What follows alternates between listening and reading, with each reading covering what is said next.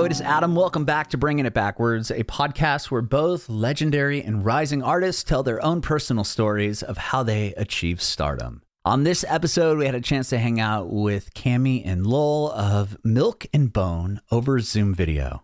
Both Cami and Lowell are from Montreal, and they talk about how they got into music. Cami actually was a touring singer for a Cirque du Soleil at a very early age, toured around the whole world by age, I think, 12 or so. Lowell's dad was a music teacher, or is a music teacher in high school. She actually was privately trained on the recorder for a couple of years, eventually started playing trombone. After high school, she went to school for music and went from trombone then to vocals. And this is where she met Cami at this school. They were both working for the same touring artist, kind of as background singers.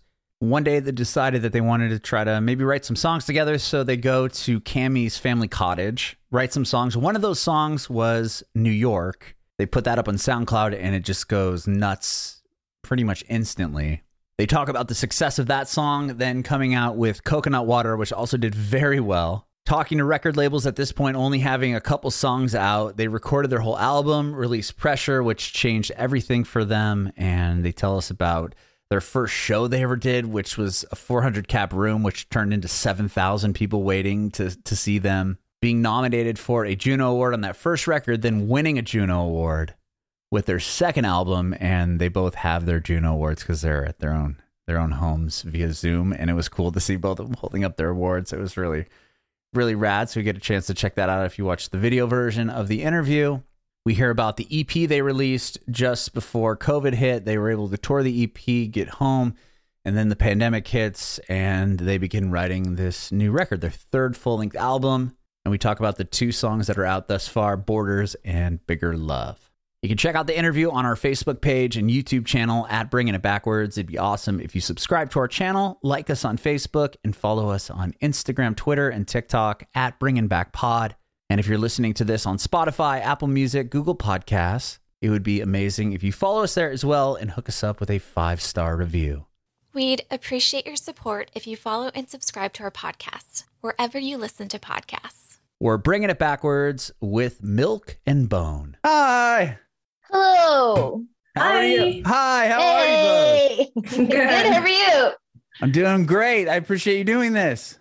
Absolutely. Thanks for having us on. Of course. Leanne, are we good to go? Or yeah, we're good to go. I'm going to hop off and I'll leave you girls to it. But thank you all so much for doing this. And yeah, I'll speak to you soon. Perfect. Awesome. Thank you. Thanks, Leanne. Thanks, Leanne. All right. Well, thank you both so much for doing this. My name's Adam, and this podcast is about the both of you, your journey in music, and we'll talk about the new music with Milk and Bone. Yes. Very excited. The first new music in what, 3 years? Is that what I read? Yeah, that's 100%, crazy. Yeah. We were so lucky actually that like the entire pandemic thing didn't necessarily affect our music release that much because we had just released an EP in 2019 and then we'd been touring that for the entire year that year, and we were going to take some time off. And so then it kind of just landed that way, and you're like, okay, well now we got all this time. Let's just make another record. Let's make another record. That's amazing. Exactly. I mean, the first year was kind of shitty though. We were like stuck at home, so it was not the time off we expected. Dope. There's a pandemic. It wasn't great. Roll. It wasn't the best, but you made the best of it, I guess is where we're going. I think we're going with it. Yeah, I love it. Well, again, thank you so much for doing this. So I guess let's start off. Cami, where were you born and raised? Okay. Okay. Why do I have trouble answering this? I mean, I can answer for you if you want. No, I know where I was born and raised. So I was born and raised on the South Shore of Montreal. So like just outside of the city. And then yeah, I spent most of my childhood there. And then I spent a few years in Australia and then traveling around the world a little bit, and then moved to Tell us why. Tell us why. What? Tell us why you travel the world. Why did you travel the world? Now I need to know. So a love interest? Imagine a love interest when I was like 11. That would have been fun. No. I was cast when I was 11 years old for a Cirque du Soleil show. So Really? I went and traveled the world with them for like 2 years as like a young teen. And that What'd you do in the Cirque du Soleil? Were you like one of the acrobatics? No, I was a singer and main character. No way. Yes, a small main character myself. Okay. But that was super fun. And then we traveled in all around Australia, New Zealand, and then Singapore, Hong Kong, and California. Wow. So yeah, I did see a bit of the world as a teenager. But then I came back home. That's so cool. Well, so what was obviously you were a singer, so you did really well. Did you? I'm sure you had auditioned for that role and all of that. But where did you start as far as music? Did you come from a musical household? I come from a musical household in the sense that I feel like my parents are very musical, but there was my mom does have a degree in piano. Oh, really? But my parents don't like. Yeah, she does. But they don't work in music at all. But it was super important for them for music to be a part of me and my siblings' education.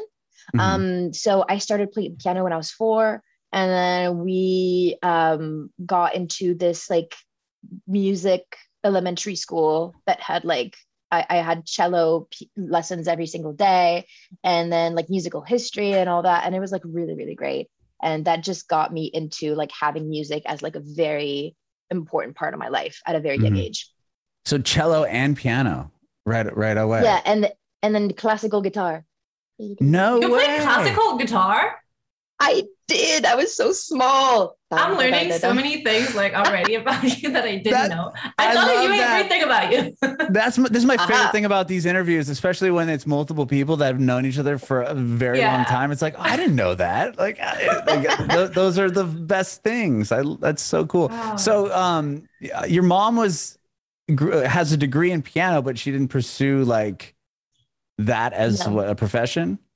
No, then she went on to study. She has a degree in teaching also, and then she became a speech therapist. Not a piano teacher. She just found her way through studies. But yeah. Okay, well, that's amazing. We'll get back to you because that's a lot of cool information. I have a bunch of stuff earmarked here. But Lawrence, where were you born and raised? So I was born in Montreal, so I'm a little city girl. And now my childhood sounds very boring compared to Kelly's. I mean, it was great. I studied music. So my parents were actually musicians. Well, my dad was, and he was a music teacher in primary school in Montreal. And he's also a blues man. So yes. I grew up very much in like surrounded by music, seeing shows all the time and music playing in the house all the time. And my mom was working in music too, but more organizing the shows and the production aspect of music. So I was lucky for that because I was surrounded by music from a very, very young age. And was your dad your teacher? Was your dad your teacher? No, actually never. Like I've always had, and I wonder why, but I guess it's maybe better that way. Right. Like, probably. I was wondering. Yeah. Did he teach at your school though? Or no? No. Oh my God. Okay. He didn't want that. He didn't want me to go at his school. He was like, no, I'm your dad. Like you see me enough like that. And I see you enough. Do your thing. Live your thing. I was going to say, because that could be a situation where you're like, you made fun of it. Like, that would be complex. I would have. Yeah, I'm sure like kids would just like ignore their parents and be like, at school, you're not my dad. At school, right. Yeah. I do not know you. But it was actually cool because then like when I had days off and he was working, I would go to his school and I was the kid of the music teacher and I would hang out in the classes for a day. So I was kind of like in the best position because everyone was like, oh, you're Monsieur Vincent's daughter. And then I was cool girl energy. Cool. I was cool for one day. That's and then rad. I back to reality where I wasn't that cool. What instruments did you start off on? I started with the piano, but I hated it. And then although there's 3 behind you. Yeah, well, it grew on me. It grew on me. But then, wait for it, I had private lessons of the recorder for 2 years. Private lessons on the recorder. Yeah. A girl was gonna get she was gonna why? I mean, I don't know why, but that was it. That was the one I picked for 2 years. And then I studied so these were private lessons when I was a kid, but then when I got to high school, I auditioned to get in this music program, classical program that was pretty awesome in this public school in Montreal. And I passed, and then I started playing the trombone, and then I got really, really hooked. And I studied that for like 5 years very intensively and played in orchestras and stuff. And yeah. So Well, okay, so you went from the recorder, you played recorder up until high school? Private lesson recorder? I mean, on and off. Like, I wasn't in love with it, but I liked playing music. I'm in love with it. But you are much more than me. But I think just 2 years of private recorder classes is just that'll too do much. it for you. Yeah. Yeah. You didn't want to play. You didn't like go on to be like, oh, I want to play clarinet or anything like that. It would just so trombone. That's an interesting transition. Yeah, I remember when I saw this. Yeah, I saw this jazz concert with my mom, and I saw this jazz trombone player called Hugh Fraser. And I remember that moment when I heard that instrument and the stance it had, but it was so romantic at the time, but like very powerful also. I really fell in love with the instrument. And then when I got to high school, that it's the one I picked for sure. I like it, no doubt in my mind that's what I wanted to play. Yeah. Okay. Aww. Is that what you played? So you played that through high school, and then did you go into college? Yeah. Trombone. Is that where Milk and Bone comes from? Is it from the trombone? No. Yes, trombone. Okay. But yeah, no. Oh my gosh, I love that. Yeah. So never heard that before. But then again, I don't talk about the fact that I play trombone like a lot. Well, that's perfect. That's what we want. Yeah. Okay, but now tell us what. Okay, because I love the where this story is going. Because then you got into college. Yeah. Our version of college here in Montreal, it's called Cégep. It's like between high school and kind of like we skip undergrad kind of to like do this. Yeah, and so you actually get to pursue something for 2 years that you want to pursue instead of like taking all these classes that are useless. I just interviewed somebody like right before you, and we were talking about broadcasting and how you basically are paying for useless classes for 2 years. You're like, okay, I know I want to do this, so why am I paying to learn science and math when I specifically came here and asked you what major does not have science and math, and you're gonna make me do like, and now I'm paying you $3,000 or whatever it is to do this. Anyway, no, thank you.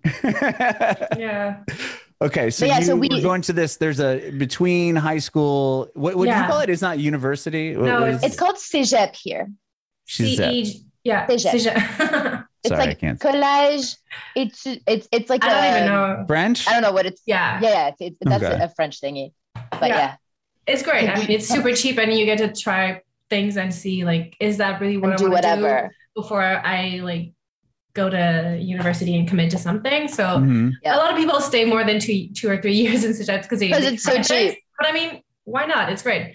But this is also a fun part because this is where Camille and I met. Okay. So I started. I was a year older than Camille, and I started. You still are. I was gonna say that's where I was going, Camille. Okay, it's true. I'll always be the older one. You'll always be the baby. A little baby. So I entered the program in the music program in jazz trombone. So I switched from classical music to jazz and did one semester. And then I was like, I always wanted to sing, but I never felt like I was good enough. And I had never took classes. And I was like, maybe it's the moment for me to try bad because I feel like I'll never do it otherwise. And so I asked if I could change my instrument and audition in singing. And they were like, well, sure, but you probably won't make it, because like there's a lot of people already in singing. And so real quick, but had you ever singing? You were never in chorus or choir or anything prior to that? I was in a choir. Okay. We had a choir class in high school. So it wasn't like you just thought you could sing and you're like, I'm just going to go for this. Like you obviously knew you had talent there. Yeah, a little, but I was very, very, very shy and had no technique. So I was like, nah, it won't work. But I feel like I had to try it. And I got in. Wow. Yeah. What was your audition? What was your song? Yeah. Do you remember? Yes. Wait. It was, I think it was Cry Me a River. No, that was mine. So don't. No, it was. No way. You sang Cry Me a River, Julie London. That was for university. For CSHEP, it was I got the light on my face, baby, on the window. Every time I'm on the no, I'm in love. I forgot that. Anyway, I don't know, but I would have let you into the school. And then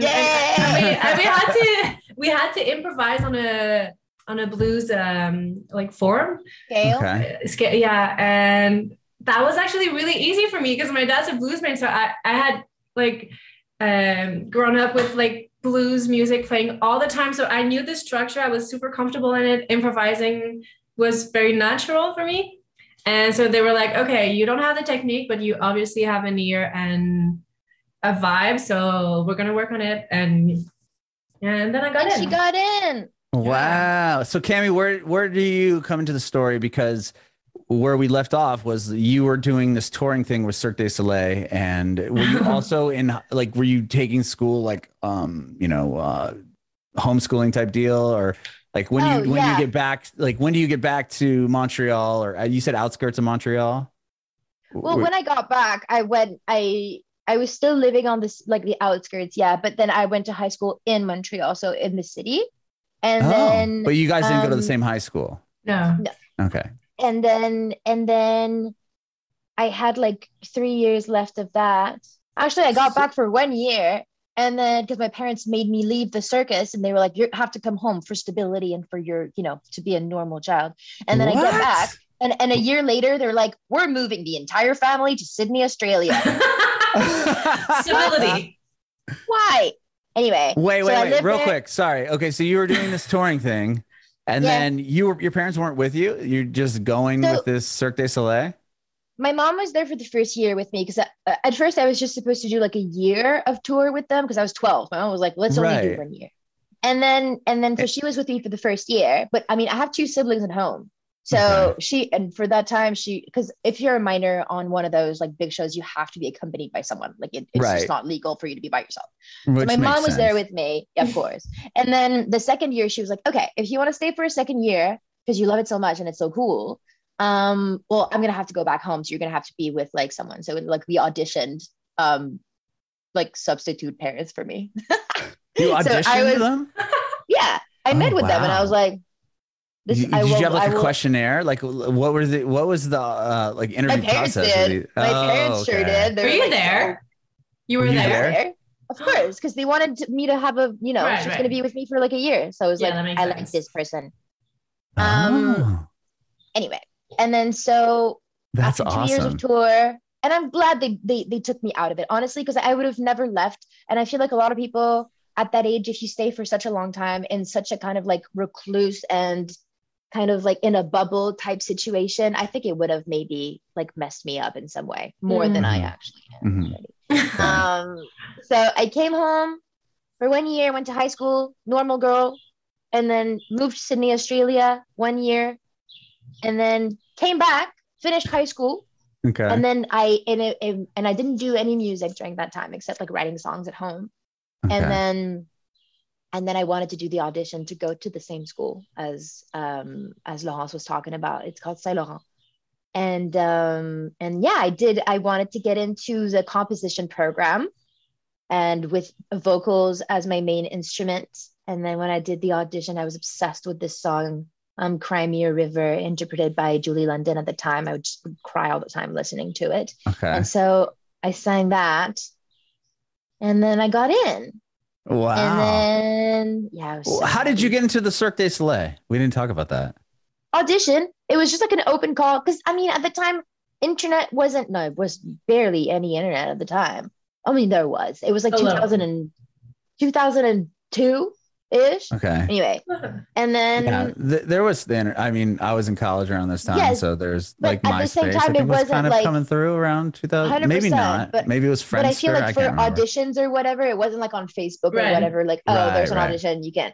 So, my grandparents had heard on the radio that there was like an open call audition for young girls for Cirque du Soleil. And since we were at a music school, my mom was like, guys, we should go. Because like, you're not going to get it, but like, it's a cool like experience to know what it's like to have an audition, and it's an open call. So like, just let's make a day out of it and like go do the thing. Mm-hmm. And then I was 9. I was 9 at the time. And they wanted me to, they had me come back later during the day, and they told my mom, they were like, we would have her leave in 2 weeks for Japan, for a 2-year tour of Japan. My mom was like, hell no. My child. That's crazy. Stay away from my child. And then, because I was so young, my mom was like, hell no. And so what they did was like, okay, fair enough. But can we keep like training her a little bit so that maybe she can go like 2 years from now on the next tour. So like once a month I would go in and like have classes with them at the HQ here in Montreal. And then 6 months before I left, I like started going to school there full time and training for the role. And then on my 12th birthday, I left. Oh my gosh. That's crazy. That's so cool though. Wow. All right. And then you get back, and then you said you lived there for a year, you moved to Australia, then you moved back. And then you apply to get in this school, and then the two of you meet at the school. How do you meet? So it's like it's a super cool school, and there's also like the music faculty that's like far away from a little bit like everything else. So we all kind of hang out. Once you have classes there, you don't really go back to the main building. You kind of like stay in the area, and they have like this little living room that's like the spot to hang out. and I remember. I'm like an introvert, but my kind of like facade is that I look kind of like I have an attitude, and I'm not going to talk to you because I'm cooler than you. But inside, I'm like, I'm so intimidated and I am crying, you know? Okay. I remember like walking around the school with like kind of like my super confident energy, but inside I was like, do you think they like me? Do you think it's okay for me to be here? And then I see this girl who's like super cool and looks so comfortable, and she's friends with everyone, and she's just like, oh yes. And I remember you kind of like having a nice aura around you that just made it so that I was comfortable, and I was like, she feels welcoming. She feels like someone that I could maybe be myself in. And then I'm gonna cry. And then, but it was back when I don't. My eyes are actually wet. Do you remember the time where like you would just meet random people and you would add them on Facebook? Yeah. It was like you met them like one time and it was like, we're Facebook friends now. So I think that's what happened between us. We were like, oh, I know this girl. Let's add each other on Facebook. And then we started liking each other's stuff and then started hanging out. Is that how you remember it? Yeah, totally. It's just funny because we both had like this feeling about the other that like I don't know, I want to get to know her. I thought she was like so cool and confident, and I was like, she looks like she figured out her shit, and she's like, I don't know, I was really impressed with like the level of confidence. And then like you said, it blah blah. Anyway, just the facade. The facade. But we both like noticed the other and like wanted to connect, and then we did, and eventually we started playing in a band together as backup musicians and singers, and with a band, established band at this time, or like tell me about this band. So it was a singer from. You go. He's a singer from Quebec, and he that was like both our first experience as like professional touring and like making a living out of music. And did you both? I mean, you say that. I just talked about touring with Cirque du Soleil for 2 years. Oh yeah, no, you're right. Okay, it was my first experience. No, but as an adult, but it's such a different thing. It was both our first experience, like being on like it's so much more independent, like touring in a van and just like, you know, doing sound check and doing all the stuff. So it was really cool to have. Did you audition together or or how did you know? It wasn't an audition. Like Montreal is so small. Okay. I remember meeting that guy because he played with a trumpet player whose sister was in my class. And then she was like, you sing? My friend's looking for someone to sing. And then we met and we hit it off and it was like, oh, cool. We can work together. Mm-hmm. And then, so it's like, it's very like, I don't know. Okay. It happens like this. And then both of you play with this person. And how long does that band go for? How long are you touring with this person? I mean, was it like 2 years? Wow. Yeah, on and off. On and off, like, again, like Quebec is small and huge at the same time. So you'll be touring and then coming back home after 4 days, you know, like it's like you leave for 4 days, have 4 shows, and then come back maybe the week later you have 1 show. Like it's not just like a 2-year long tour, you know? Yeah. Mm-hmm. Okay. And as you're working with this person, are you then trying to, you know, finish the school to go to a 4-year or go to university to continue studying music, or what's the plan at this point? I didn't want to, but I felt like I had to. I was like, what am I gonna do after CEGEP? So I kind of auditioned to get in jazz singing in university. But I was like, there's no way I'm gonna get accepted because they only take 2 they let 2 singers in the program. That's crazy. So I was like, there's no way. Like I'm still not the one with the most technique and everything. Uh-huh. And I fucking got in. She got in. Who was the other one with you that year? Andréane.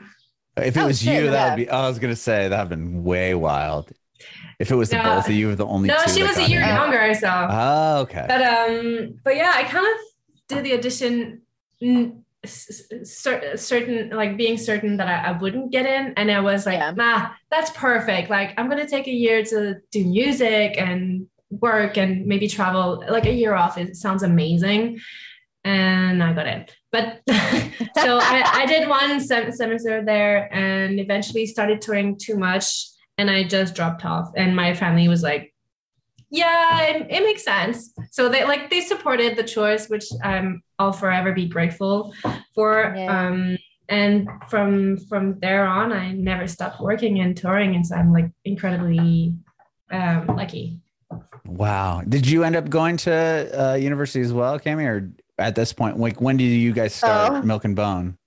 So when I got into the CEGEP program, like, because there's a program that you can stay at for 2 years. That's like the normal, like between high school and university type situation. And I wanted to do the 3 years because that's when you could do composition. And there was like, I studied to write music for like orchestra and like small ensembles, and then also like production. So that was like my favorite thing.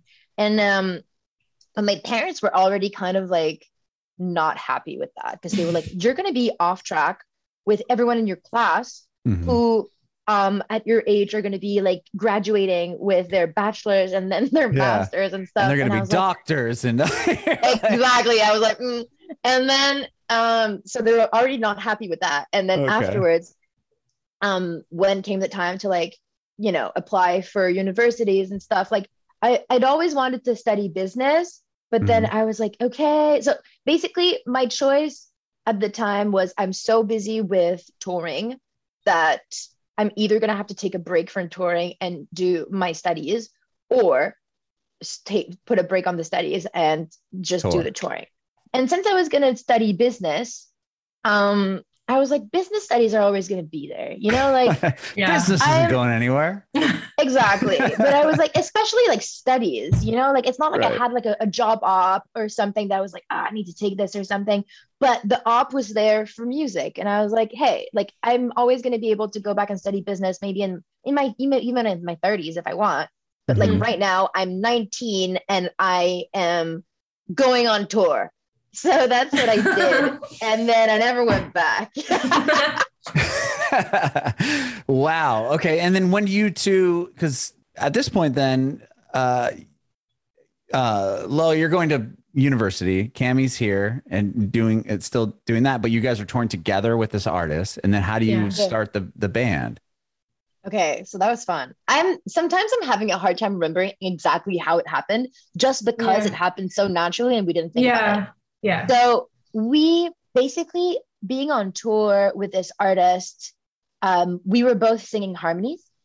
And that was something that I was missing so much from school, like being in choirs and just harmonizing with friends. And then we were having so much fun together because I felt like we were both able to take the lead, but also blend together so well because we had studied and been in choirs and stuff. So I was having the best time doing harmonies and like singing with Lo. So I think at some point, tell me if you remember anything else. But I remember at some point we were like, we should take a weekend and like go and write.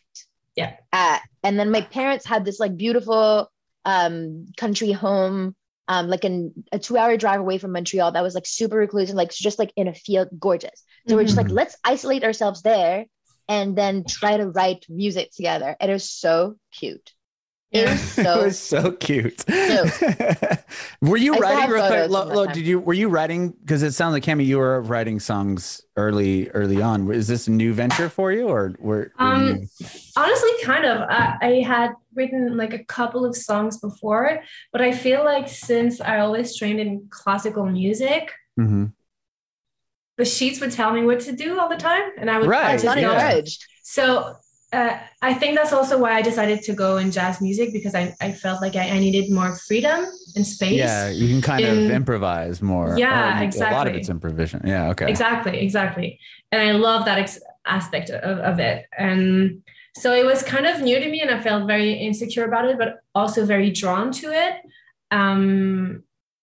Because it was new. It was something I had like no roots in. Like I didn't know how you start, I didn't know if I was super critic, because when you start you suck. And well, it's true in anything, you know. But I think also it was good to have Cammy in that period also, because you have someone to like lay on when you're like super insecure, or like someone who can help you push your writing skills further, or help like motivate you or comfort you when you're like, oh, that sucks. And then sometimes Cammy's like, no, it doesn't. Or it's like, oh, okay. So I think it was actually perfect. I don't think I would have pursued anything solo at that moment at all, because way too insecure about my skills. So it was perfect. And so, it was all pretty new to me, but I had the desire for it. I felt like I wanted to do that so bad. So then you both go to this cabin or your parents' spot, and you start writing songs. And how does that turn out? Is that when you leave with a it's bad.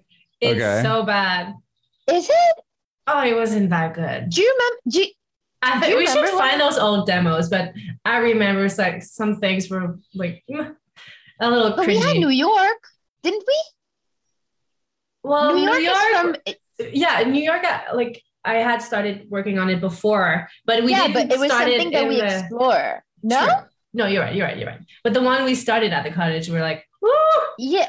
No, I know, but at the same time, I feel like if all the things that we did at the cottage had been terrible, maybe you would have been like, let's not. But since that was the one time that you brought like New York on the table, the song New York. Yeah, and then you were which is a huge song for me. Which exactly. So like at that point, it was kind of like, oh, we have the song that feels really cool. Yeah. And then got it produced by a friend at the time. And then it was just SoundCloud by then, you know, we didn't have like any.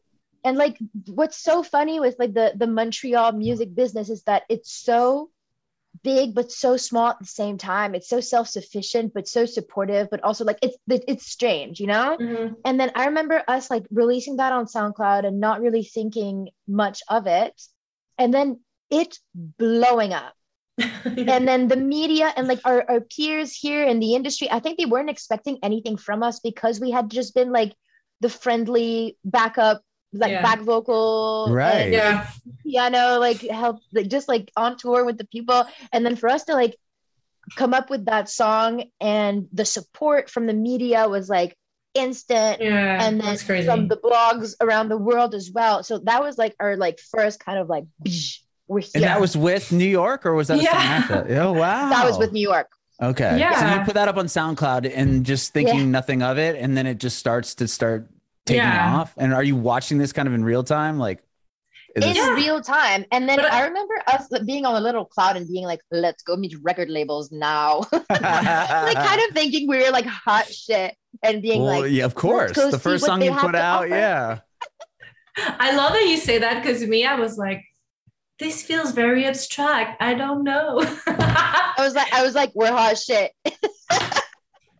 But I mean, you must obviously validation right out the gate with that. You put the song up, and then it starts doing really well. And then what goes from there? You said blogs are picking it up, and then you get all this. You're getting all this attention, and are people like, where's the other music? And then are you concerned with, are we going to be able to do this again, or like what was going through your head at that point?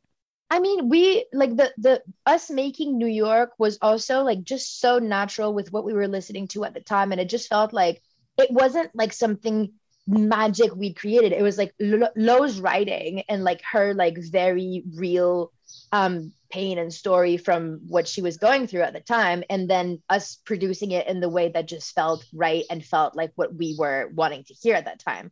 So for me, like when that blew up, I didn't feel like shit. Like, are we going to be able to do that again? It was just like amazing. What we're going to do is what people want to hear right now. So let's do it.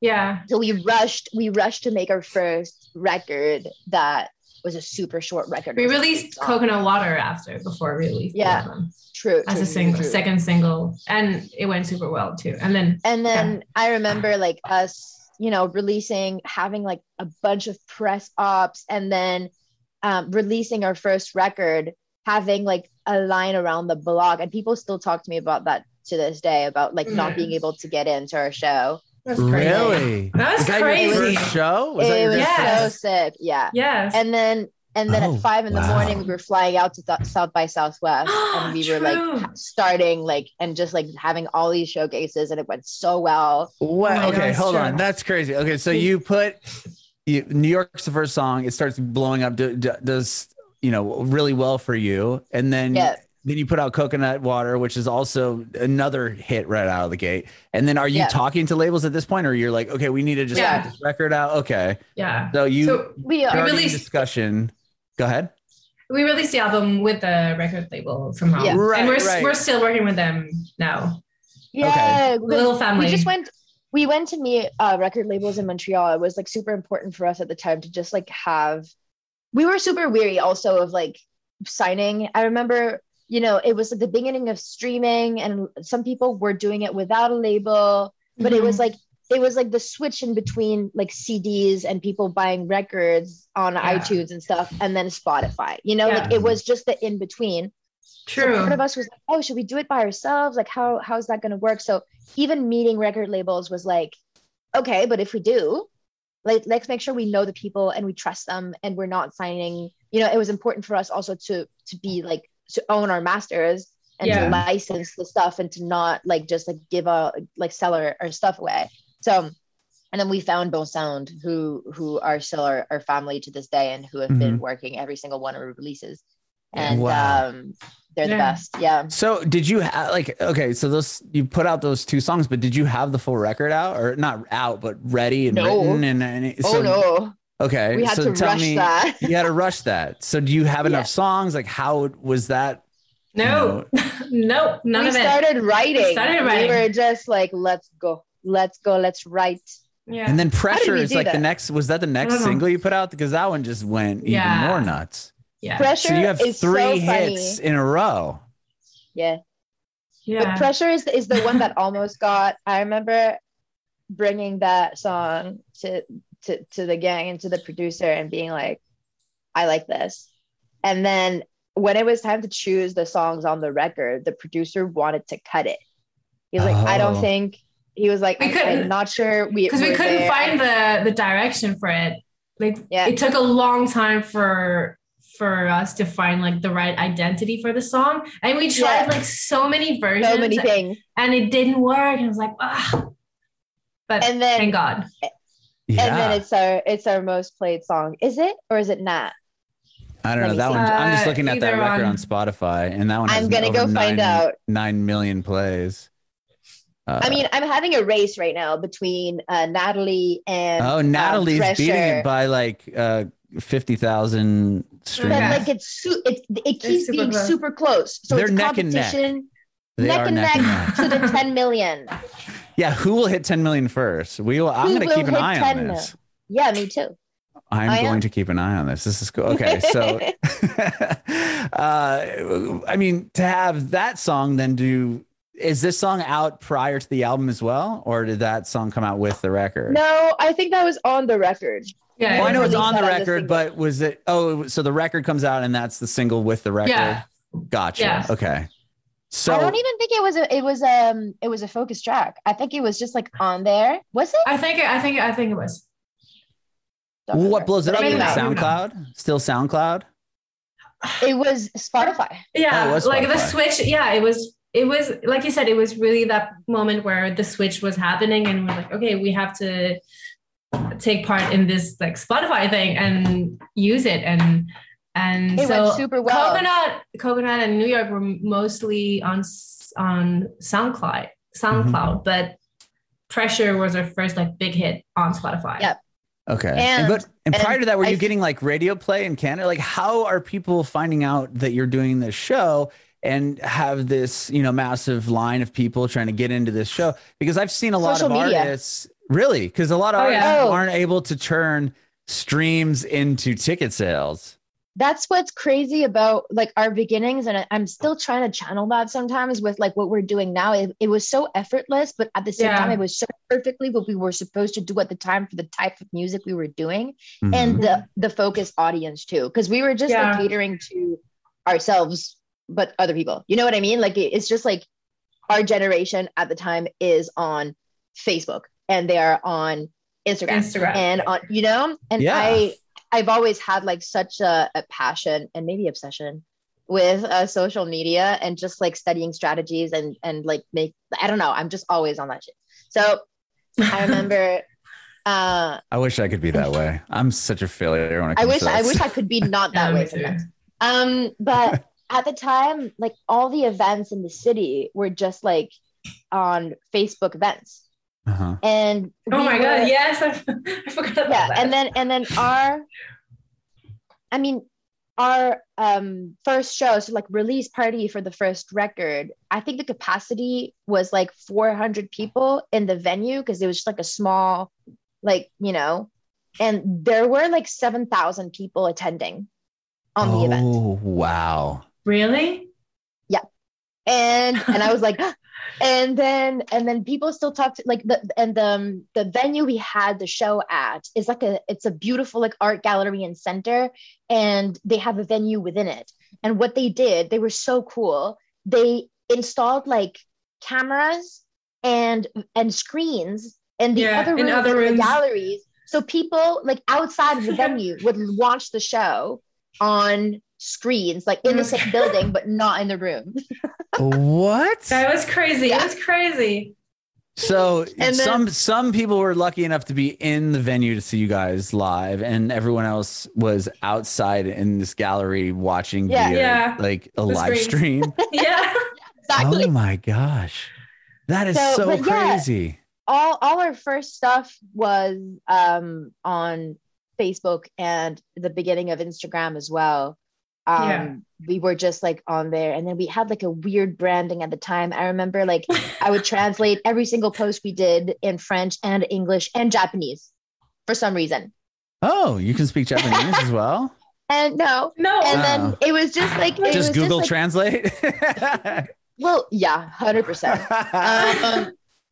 But no, and it was a fun time also like creating our identity. Like we were in this like very creative community in Montreal with like our friends being photographers and directors and like all of that. And I remember like our first music video for New York we did with Megan. Yeah. And like that was just Like my best friend, my first friend in high school, she did. So like it was a lot of that, like a lot of like friends helping and each other. But Yeah, it's so cool because really having other friends that are that creative too, right? I mean, what are the odds that your friend from high school can put together anything that's worth it? You know what I mean? Like I have friends in high school that thought they could do these things, and it's like, well, you know, at what scale, you know, what level? Yeah. So that's you get to find out like who, you know, at where we're at now. I think it happens pretty quickly where you find out like who's actually like gonna do this for themselves and make it happen for themselves, and who maybe it was mostly a hobby, you know. Right. And with it, so the show happens, everything's going obviously extremely well. And does the label go, it's time to hit the road, we need to get you out of Montreal? Or what do you do from there? Obviously, you know, Natalie's a huge hit for you all, and that wasn't on the next record. It was just a single. And I'm curious to know with that record gets a bunch of award nominations. Wasn't it for like a Juno Award? Yeah, we were nominated for like breakthrough artist, and then like what? I mean, that must be so surreal to have. You know, it's such a, not to say that it was like this real fast thing, because obviously you both had been grinding. It's not to say that like, oh yeah, we just wrote this song and you know it became this hit, but it's like still it was super quick. It was quick as a duo, but it wasn't. But you had been working as musicians your entire lives, so I don't want to like discredit that. But to have your first thing happen and then, you know, so quickly, and then it's up for a Juno Award, you must have been, being from Canada and Montreal, like watching the Juno Awards is this huge, it's the biggest thing, right? Yeah. I mean, it's the Grammys. But it's fun because when it happens,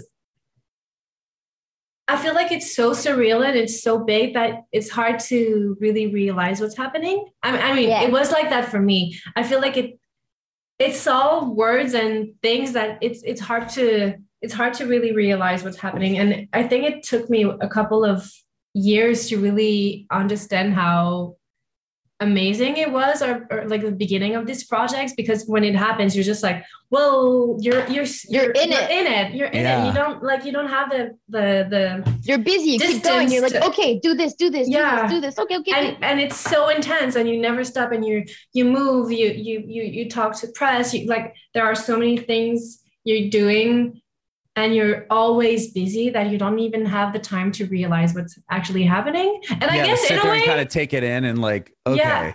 And I guess in a way, it's maybe good, because it can be like very scary to realize those things. Because like when you get there, you can also like fall from it. You can like lose it.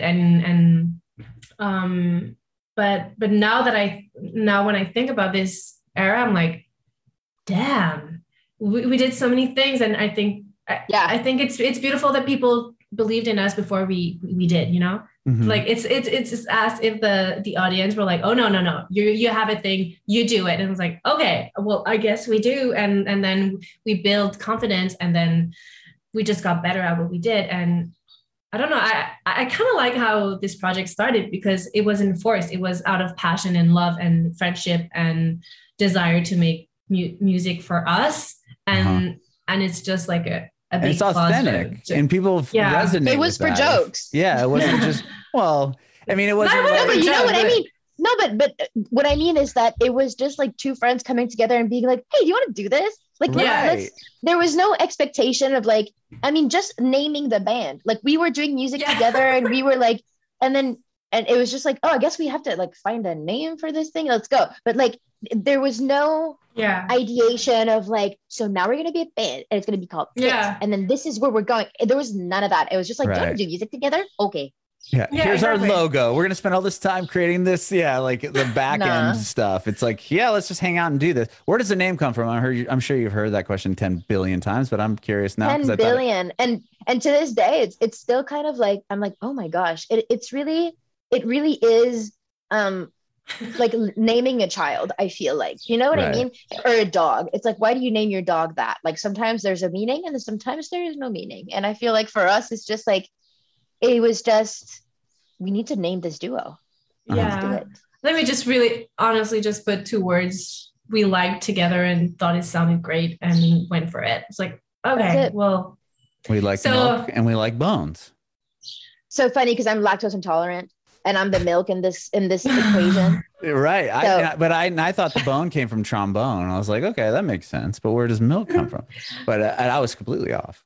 No, I think we just started, like, when we write, a lot of the time we like to put some, like, a list of words that we like and start from that, or like, and we did that for just brainstorm. Gotcha. And yeah, so there's no like exciting story behind the name. I was just curious because I thought again, I thought it was from the trombone, but it wasn't. No. Real quick, well, coming from two musical households, I mean, having a mom that was a piano major and your dad's a music teacher, and them seeing this thing happen for the both of you, and then being nominated for a Juno Award, like, tell me their reaction to this stuff. I wanted, so like I told you before, like it was a problem for my parents for me not to follow like my friend's path of like, maybe not going to university or something. So like every single time that I like something happened that was good, and like the more security I got with this project and like my life as a musician, the more I was just like, see? Yes. I have that same animosity towards my family. Are you ashamed? Are you ashamed that I didn't do the thing that you wanted me to do? And they're like rolling their eyes and they're like, no, you're good. They're so proud of you. Exactly. So but I'm just like, see, what would you have wanted me to do? A boring business career? No. Right. So now I just tease them because they all they wanted was for me to be safe and to be secure, and I know that. Mm-hmm. But I'd like teasing them about it. But they're I mean, coming from this world is so different. I mean, not this world, but like this career path that you chose. Anything creative is so up in the air. I mean, absolutely. And then they come from a generation where like if you didn't have a bachelor's degree, like it was like a problem. You know, if you wanted to fall back on your feet. And I mean, I think I'm gonna. What about you, like having your dad as a teacher, a music teacher, and then you're coming to his class, and you're the cool girl for that day or whatever. Now it's like cool girl. And then now your dad's got to be like, oh yeah, my daughter's up for a Juno, or like, that's so cool.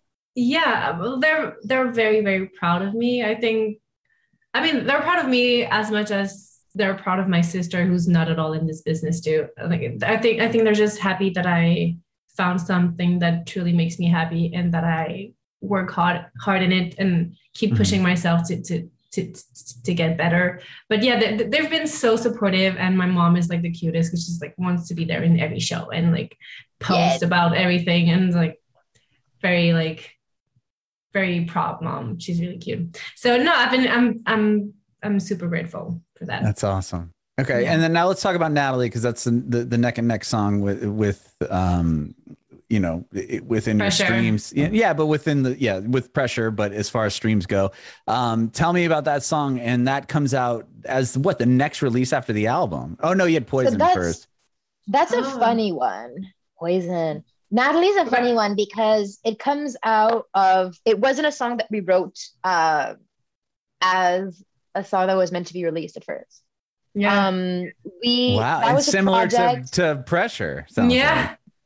Actually, this one we wrote because we were scoring a movie. Yeah. Doing the movie for a film, and then we wanted to write the song for the end credits at the end, and that was Natalie.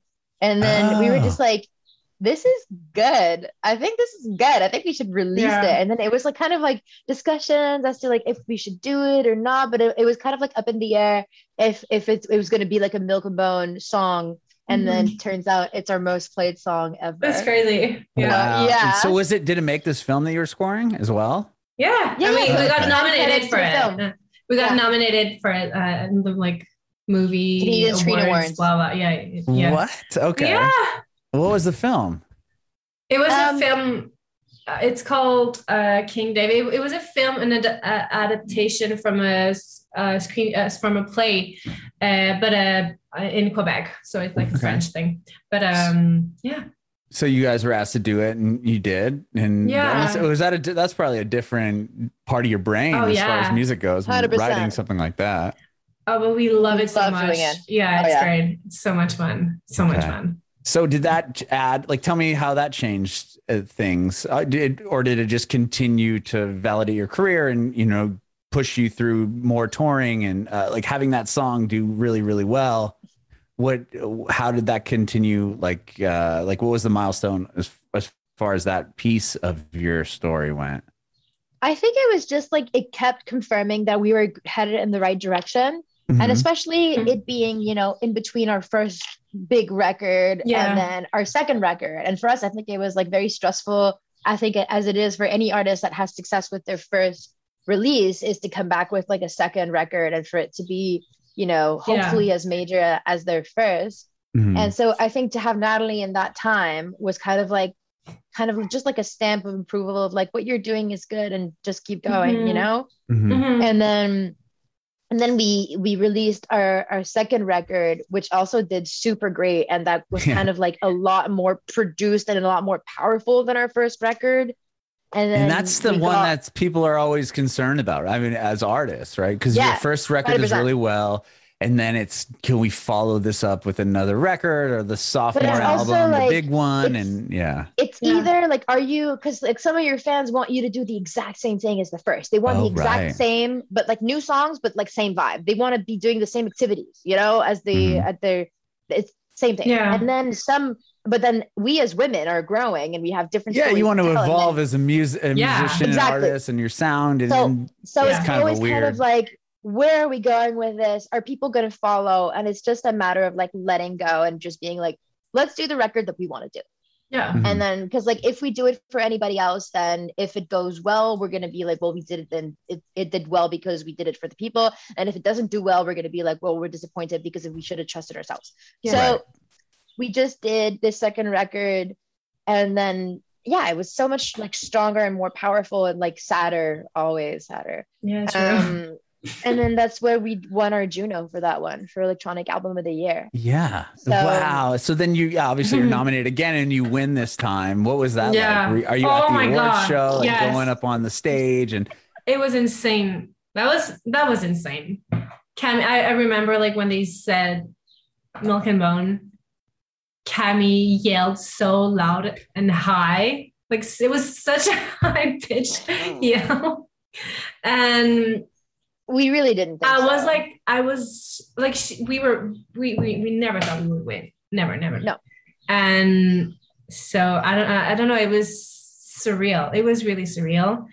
And we were in the middle of this, like we had been touring, like that record for us was like our big touring record. We went out, you know, for a tour in the US and then we did Europe and then we did like Canada and then it was like super intense.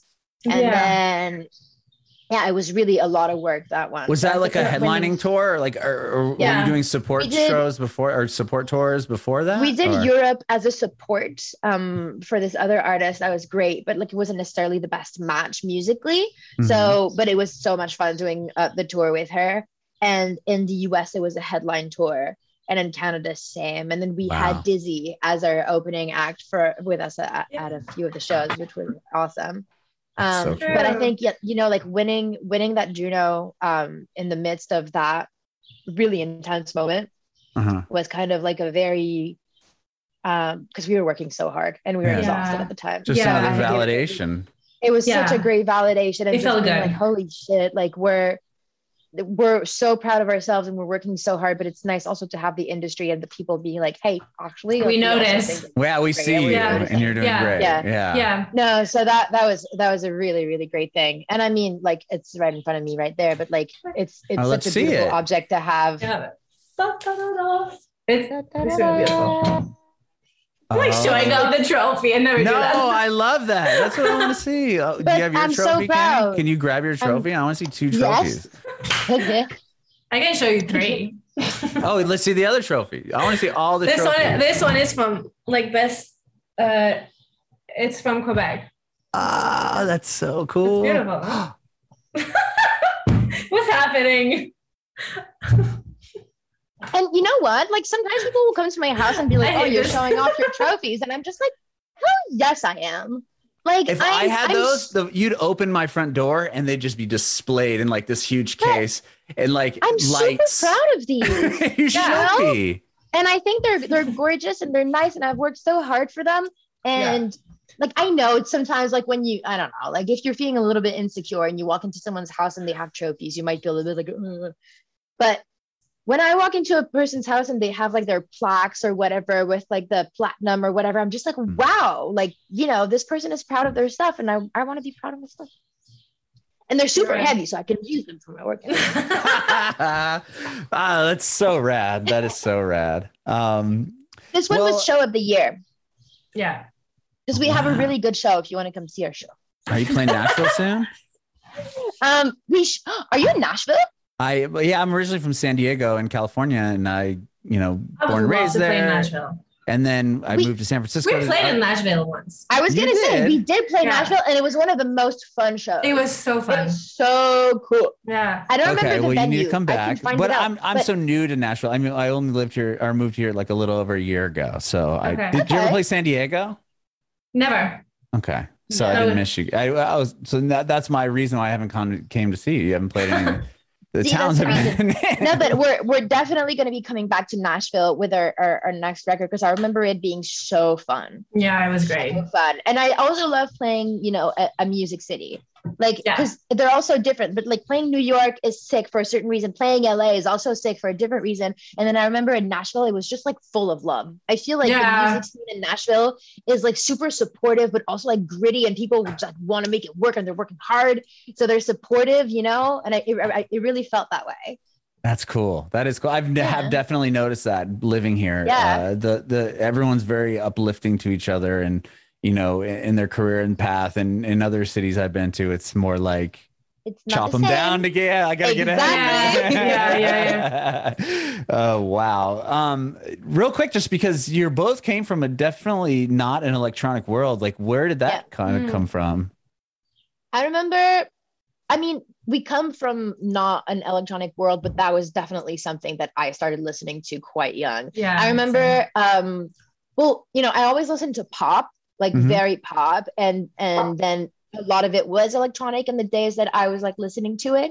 And then as soon as I got into MySpace and like as a teenager, like being a bit of an emo kid or whatever, it was all electronic. It was all in that scene, that kind of like dark, like those like very fuzzy like synths that have grit to them, and it always made me feel like emotions. Like that's the way that I express my emotions. That's the way that I want to feel them. So, and then coming from there, I also had a dubstep phase in school.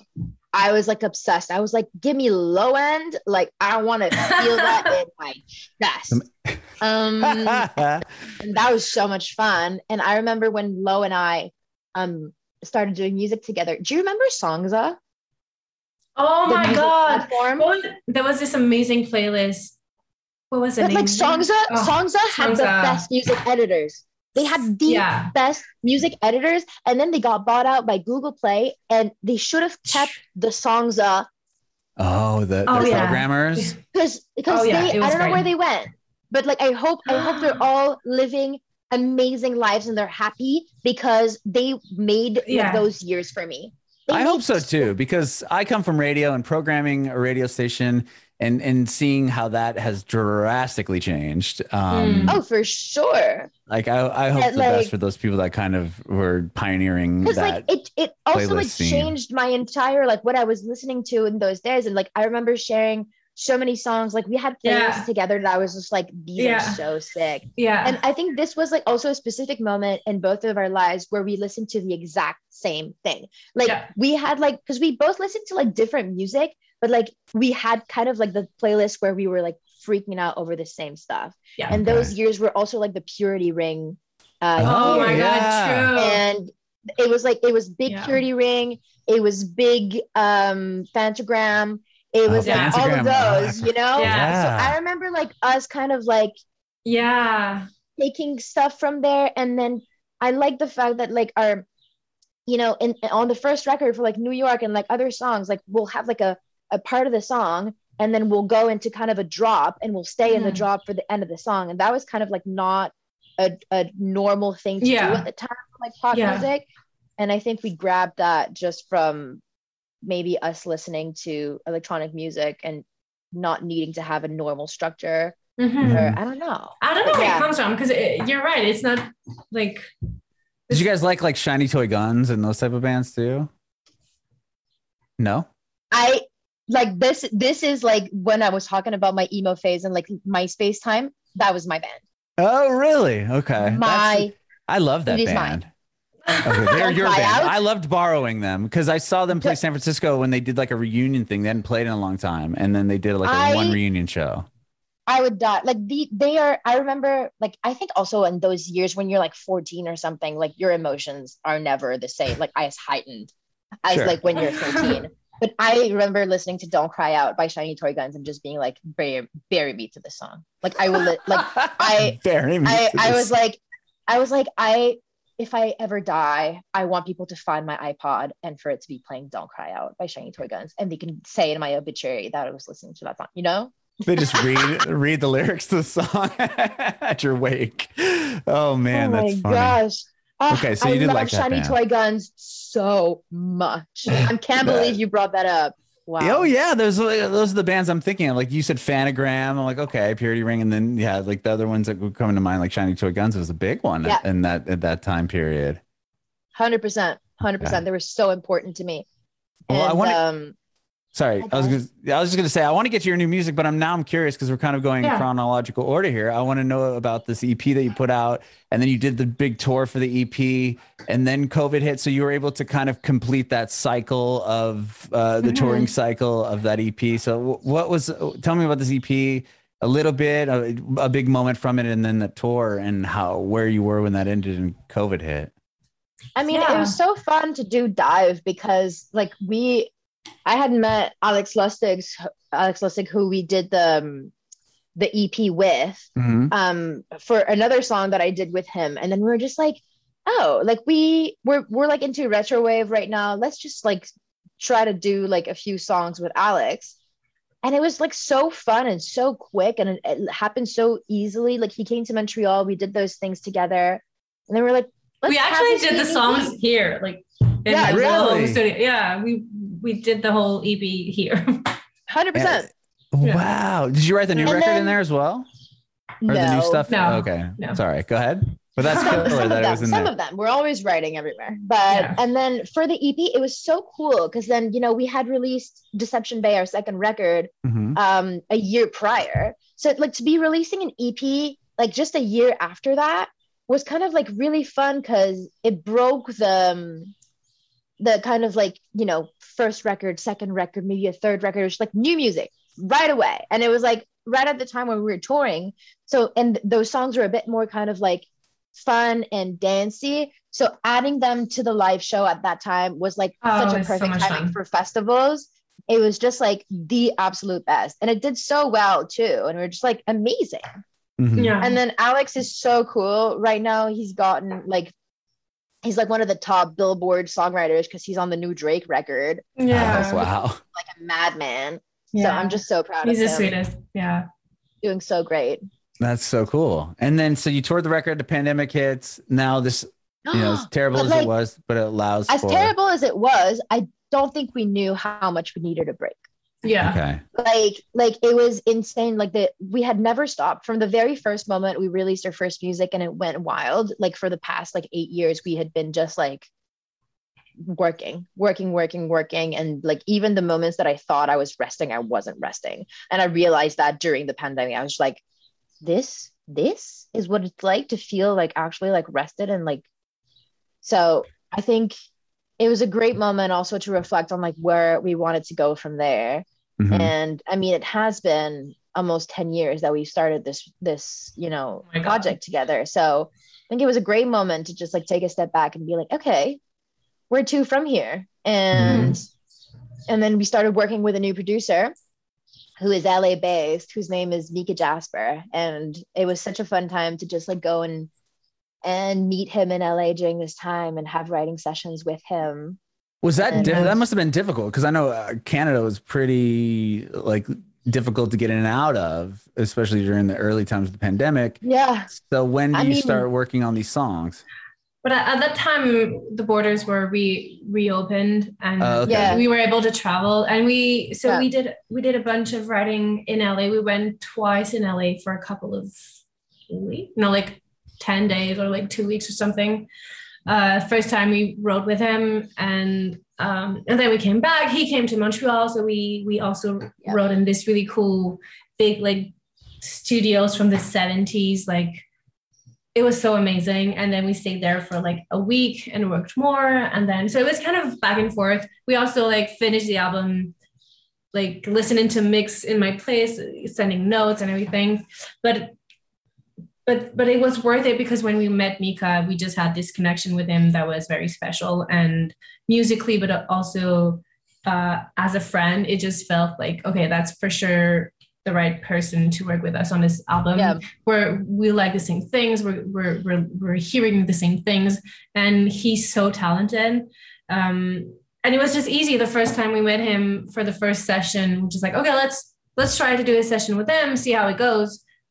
And Bigger Love was written in like 3 hours, our first single. And it was just like, we all were like, okay, what just happened? What happened? This song is fucking fire. And so it was kind of magic and easy, and it's been that way the whole record. It's just like so easy to work with him, and he's like so dedicated to the project and to the songs and the album, and like he wants everything to be perfect, and so yeah, it's been a pleasure working with him, and it's really fun also for us to just elevate our sound a little with working with someone different. And yeah, I'm so excited for it to.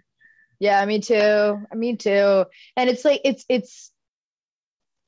I was kind of like, I wanted to be careful about, working with someone in LA, because like a bunch of people do that, and like for next project they're like, oh, let's go find someone in LA, but like Mika is just like, feels like someone who could be from Montreal, and I feel like he has very Montreal energy, where he's just like, so he works so hard, and he's so nice, and he's so like just our age and just like hanging out, that it just felt like so natural to do the record with him, and it just felt like doing it with a friend.